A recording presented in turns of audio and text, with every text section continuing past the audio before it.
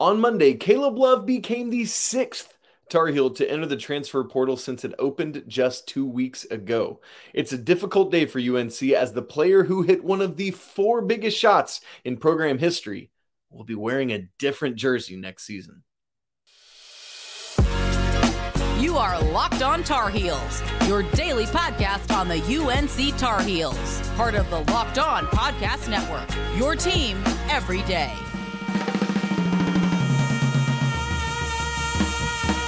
Hey there, it's Tuesday, March 28th, 2023. Welcome into the Locked On Tar Heels podcast, the only daily North Carolina show out there. I'm your host, Isaac Shade, and I want to thank you for joining us on today's show with another whirlwind of activity happening.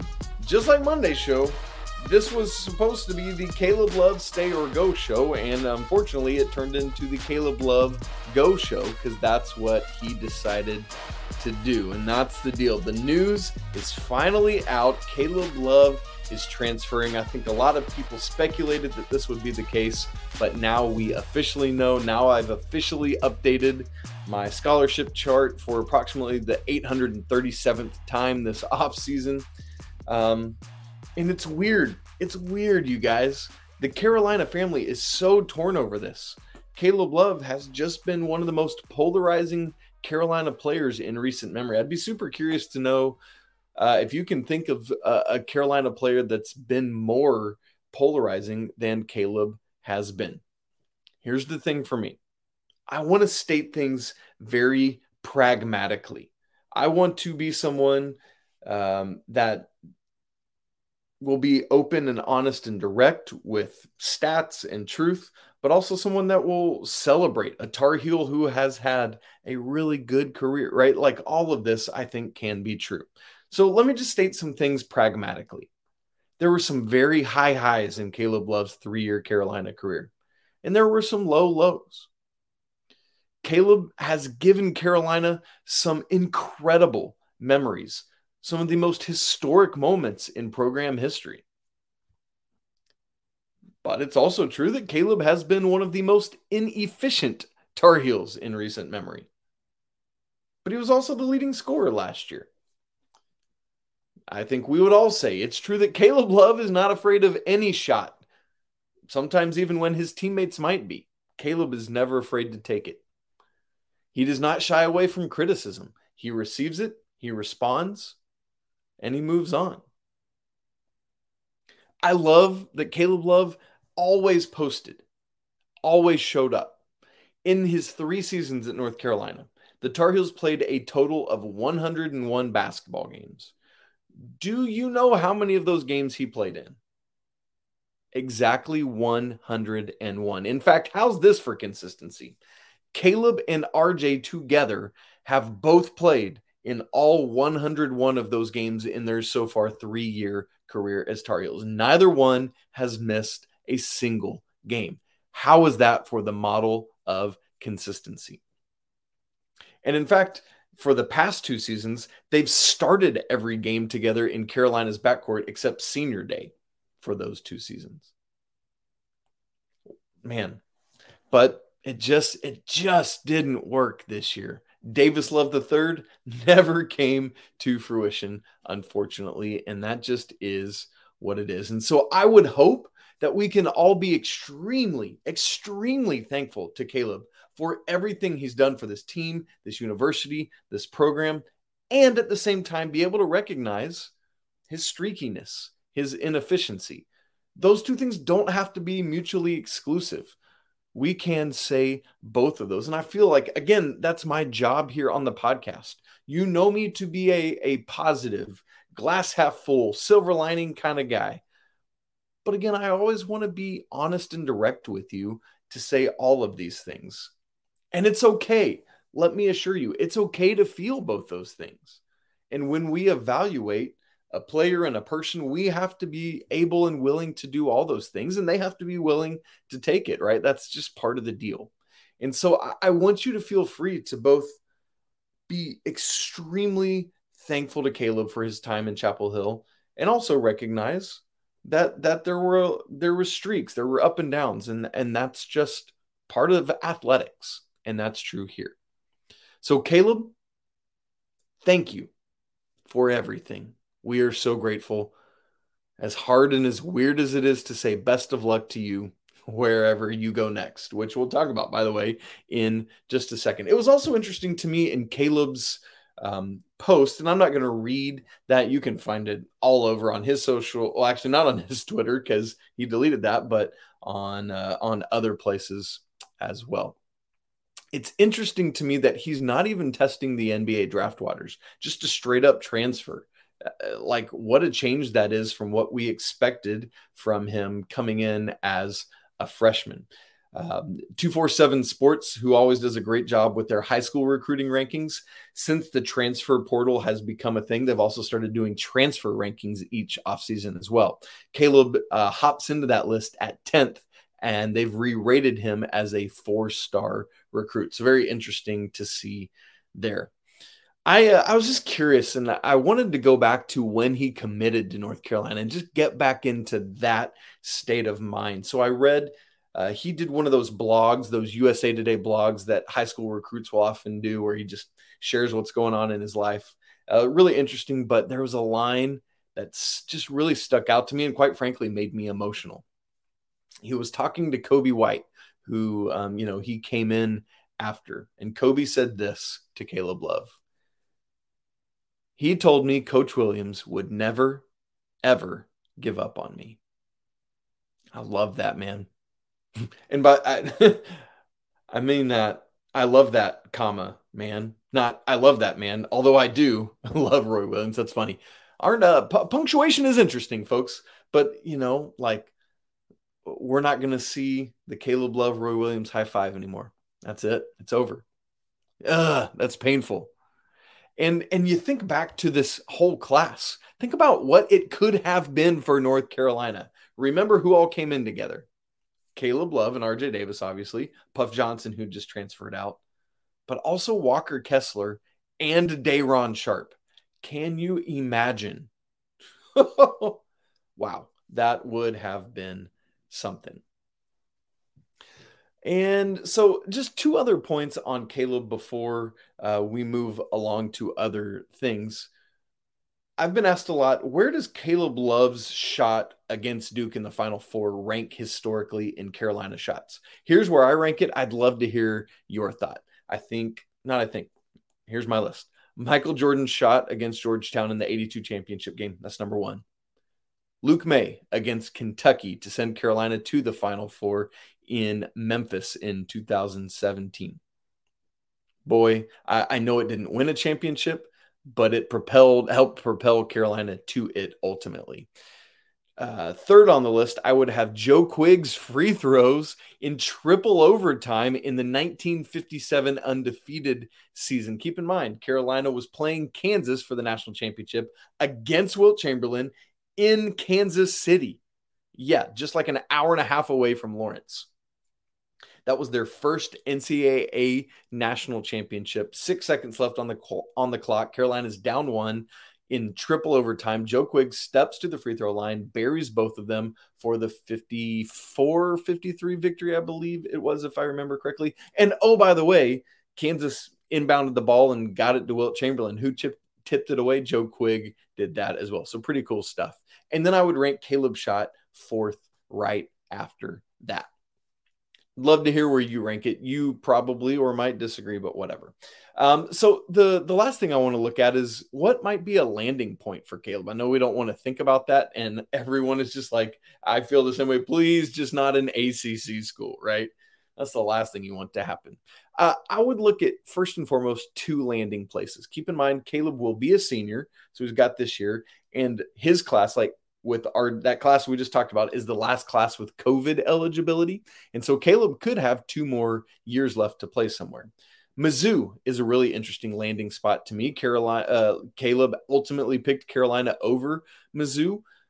Caleb's from St. Louis. It's just Columbia, where the University of Missouri is just an hour and a half west of St. Louis, just straight interstate, I-70. Columbia sits basically right between St. Louis and Kansas City. Or the other landing spot that's maybe more interesting to me is Arizona. Arizona just lost one of their guards, Kerr Kriisa, to the transfer portal. Arizona was in Caleb's final 6 schools where he was deciding between. But here's perhaps the most interesting thing to me, in addition to there's a spot and it was already a place of interest. Do you know who one of their assistant coaches is now? Steve Robinson. Steve Robinson not only was an assistant while Caleb was at Carolina, Steve Robinson was the lead recruiter in getting Caleb Love to North Carolina. I would imagine he'll be reaching out on behalf of Tommy Lloyd at Arizona to say, hey, Caleb, why don't you think about coming to the desert? So we'll keep our eyes on that. Again, it's going to be weird. He, along with 5 other Tar Heels from this year's team, will be in a different jersey next season. Well, with all these outgoing Tar Heels, it might feel like no one is ever going to wind up in Chapel Hill, but the first of the 6 available scholarships has been snatched up by a incoming transfer commit. We'll talk about that in just a second. But first, today's episode is brought to you by FanDuel. The tournament is in the home stretch, and now's the perfect time to download FanDuel, America's #1 sportsbook, ahead of the Final Four this weekend, because new customers get a no-sweat first bet up to $1,000.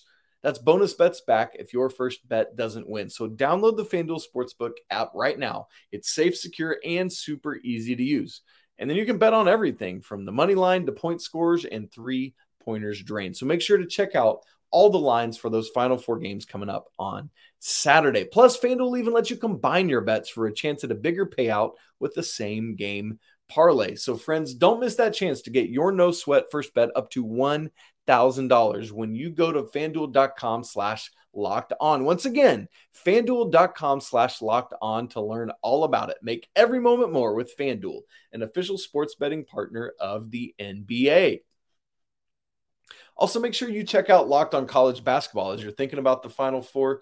Lots of great college basketball content coming to you every day from around the college basketball landscape. And now's the best time to do it with only 3 games left this season. All right, folks, just a couple hours after Caleb Love announced his decision to transfer out, Carolina received their commitment of their first transfer in of the offseason. And this is Paxon, Paxson, Wojcik, and he transfers to Carolina from Brown University. I'll give you his bio and some other things in just a second, but I want to start here because I have been asked ad infinitum about this. Isaac, what do you think about Paxson Wojcik coming to North Carolina?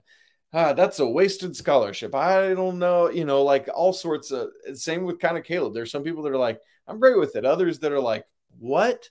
Right? And so here's where I'm at. Just very succinctly, I'm good with it. Here's why. When you have 6 scholarships to hand out and shooting is the biggest thing you're looking for, why not get somebody that is a career over 35% shooting from 3? I'm going to say more on it, but I just want to say that for now. Stick with me. Let me give you some of his bio, and then I'll say more about what I'm just getting to. I just wanted to start there. Wojcik is 6'5", 200 pounds. He started at Loyola Chicago his first 2 years and then transferred to Brown, has played there his last 2 years, has 1 year of eligibility left. This past season scored 14.9 points a game for Brown, had 20 or more in his last 3 games, posted double-figure scoring in each of Brown's last 15 games. In fact, had 24 of 27 games this season in which he scored double figures. Averaged 7.2 rebounds per game, so he's a good rebounding guard. Remember, Cole Anthony did a lot of that. That's something that's always good, especially as Carolina's always looking to rebound. In fact, had 4 double-doubles this past season. That is encouraging. 3.2 assists per game as well. Shot 46% from the field, and perhaps most importantly, 38% from the 3-point line last season on 5.6 attempts per game. So that is a high percentage made on a lot of attempts. Good volume, good percentage made. He is a career 36.4% 3-point field goal shooter. So he's obviously grown as he's gone along in his college career, but for his career, he shoots over 35% from 3. That's what Carolina needs. In those same transfer portal rankings from 247, he comes in at 49th. So that's just something to be aware of there. Had interest from places like Kansas, Arkansas, Auburn, NC State, Notre Dame, blah, blah, blah, whatever. He's from Charleston, South Carolina. But here's where pedigree matters. This young man played his high school basketball at La Lumiere in Indiana, one of the premier high school programs in the nation. And so he knows how to win. He knows how to just compete at a high level, played there with a lot of high-level eventual college basketball players. So you just need to be aware of that. And pretty cool, he does have a family connection to Carolina. His dad, Doug Wojcik, was an assistant under Matt Doherty. So that's just... it's neat when there's a family connection, and that plays into it. But it also tells me some other things that I want you to hear me say. CBS Sports wrote up an article on both Caleb Love transferring out and Wojcik coming in. And it says at one point, quote, UNC already has a possible lineup replacement, though, as Brown guard Paxon Wojcik announced his commitment shortly after Love's decision. And when they hear that it says lineup replacement, I would not go that far. And that's all due respect to CBS Sports. I think they do a great job. And I have multiple friends there that are college basketball writers. But I do not see Paxon Wojcik coming in as any sort of Caleb Love replacement. Do not think that way. If you think that way, I would understand why you'd be upset, because he's not going to be Caleb Love. There's just no way. What Paxon Wojcik is to me is bench depth that has a proven track record, once again, of making threes at an above 35% clip. Obviously, the question is, can he do it at the ACC level? Because that ain't the Ivy League, is not the ACC. Now, he did it for Loyola Chicago, and that is a better level than the Ivy League. So, we got to watch for that. So that remains to be seen. But here's the other thing. I've already said this, and I'll continue to say it. When you have 6 scholarships available, you can take some chances, particularly on shooting depth when you need it. So maybe he turns out to be Justin Pierce, who just never really found it a couple years ago. But maybe he turns out to be a bench piece that can come out off the bench and knock down a couple threes a game at a 35 to 40% clip. There's no reason to think that's not at least a possibility, because again, when you have 6 scholarships, take a shot. And here's the other thing. This is a young man who has not played at the major conference level. He's a young man with a Carolina background. Maybe, just maybe, he's okay coming somewhere where he knows he's not going to get as much playing time, because he knows he's coming somewhere that is family already, where he's been around for a couple years. That could very well be a thing, right? Like, think about Creighton Lebo. He's on Carolina's roster, very well could have gone somewhere else and got a lot more playing time, but he gets to hang out with his dad every day. It's part of the Carolina legacy. Just keep that in mind. Now, I did say, hand up, from the very first show when because we found out about Wojcik and Nick Timberlake from Towson right around the same time. And on that very first show where I introduced them, I said, I'm more intrigued by Timberlake than I am by Wojcik. So at the same time, I don't think it has to be mutually exclusive. I think there is a real world in which Nick Timberlake, and he just keeps getting pushed, because I was going to talk about him today, but with the Love news and the Wojcik news, Timberlake will get pushed to later in the week. But there is a world in which both these guys end up coming to Carolina. So we'll just keep our eyes on that, as we know he's going to be on campus this week, and then we'll probably hear something more after that. And just on a personal note, with this Paxon Wojcik news, it's going to be very difficult for me. My son's name is Paxton with a T, Paxton. But people often mess it up and say Paxon, like Paxon Wojcik, Paxson. So this is only going to make that worse, because I'm going to have a Paxton and a Paxon in my life. So I guess I just need to start saying Pax for everything. There we go. So anyway, Paxton. See, I just messed it up. Paxon Wojcik is in. Caleb Love is out. What does all that mean for North Carolina next year? What are they still looking at? What are they still looking for? Who are they looking at? Oh, you better believe you're about to see those Isaac Shade scholarship charts in just a second, as well as some other things that I want to note. Alrighty, folks. So Caleb Love is out, the sixth Tar Heel to transfer out in the past 2 weeks since the transfer portal has been open. But now we have the first transfer in, whom I believe is a bench depth piece, not a starting five piece. So just hear me say that. So obviously, I make these scholarship availability charts. Let me show you the one that I thought was going to be the only one for Monday. This is immediately following Caleb Love's transfer out. You see there, it's interesting because there were only 7 Tar Heels left. Remember, you get 13 scholarships, 6 of them. So literally one shy of over half have transferred out. So now with the Caleb Love defection, you have 1 super senior in Armando Bacot using his COVID year, 1 senior in RJ Davis, who still has a COVID year, as denoted by the double asterisk by his name on the chart there. DeMarco Dunn, the lone junior at this point, Seth Trimble and Jalen Washington as sophomores, and then Zayden High and Simeon Wilcher as freshmen. So the nice thing is you got a nice diversity of class, right? At least 1 in every class. So that is good news. But then if the Caleb Love news weren't enough, then the Wojcik news came just a couple hours later. And so we popped this up. And so now it's cut down to 5 open scholarships. And then you just add Wojcik in at the top with Bacot there as 2 players using that year of COVID eligibility.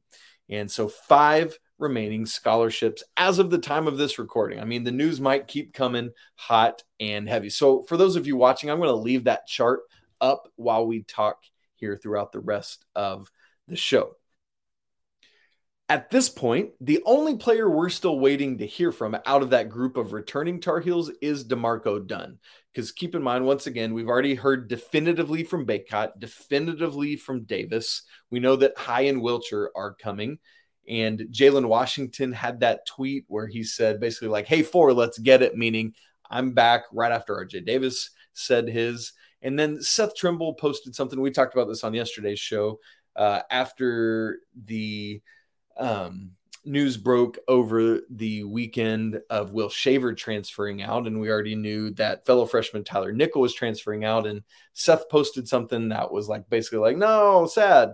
That I ultimately took to mean, hey, myself and Jalen Washington are both staying and these guys are leaving. So for my money's worth, the only player we're waiting to hear from still is DeMarco. So just keep your eyes on that.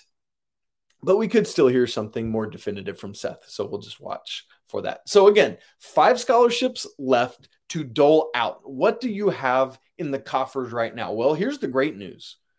You've got 2 of your 5 starters back. So when you think about it, you've got your starting center, who was the preseason ACC player of the year last year, and you get back RJ Davis, who many people, including myself, including Coach Pat Kilby, who will be on our show on Wednesday tomorrow, as he always is, believe that RJ was the more important and more consistent of the 2 players between he and Caleb. And you heard me say everything I said at the top of the show. This is not to disparage Caleb. That's just to be statistically accurate. RJ is the more consistent player of the 2. I'm very curious to see what RJ will be like without Caleb Love looming, right? Where it's not this kind of tug and pull of who's going to be the main guard, who's going to do it. I want to see what Carolina looks like with RJ running the show. You remember last year, a massive part of what helped Carolina in that run at the end of the season was RJ and Armando just pick and rolling everyone to death. So that's what I want to see. Let's PNR this bad boy. But the thing is, you need shooting around it so that RJ can make decisions to either drive, give to Mondo, or kick out for a 3 to reliable 35 or more % 3-point shooters, right? That's what you're looking for.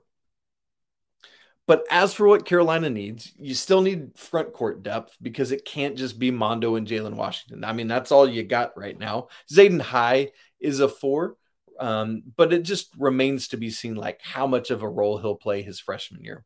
You really, really need wings because so many of the transfers out have been 3s, right? In addition to losing Leaky, who's out of eligibility. You also lose Puff Johnson and Dontrez Styles and Tyler Nickel. All 3 of those guys would have been playing on the wing. And so, boy, that is really, really, really what you need.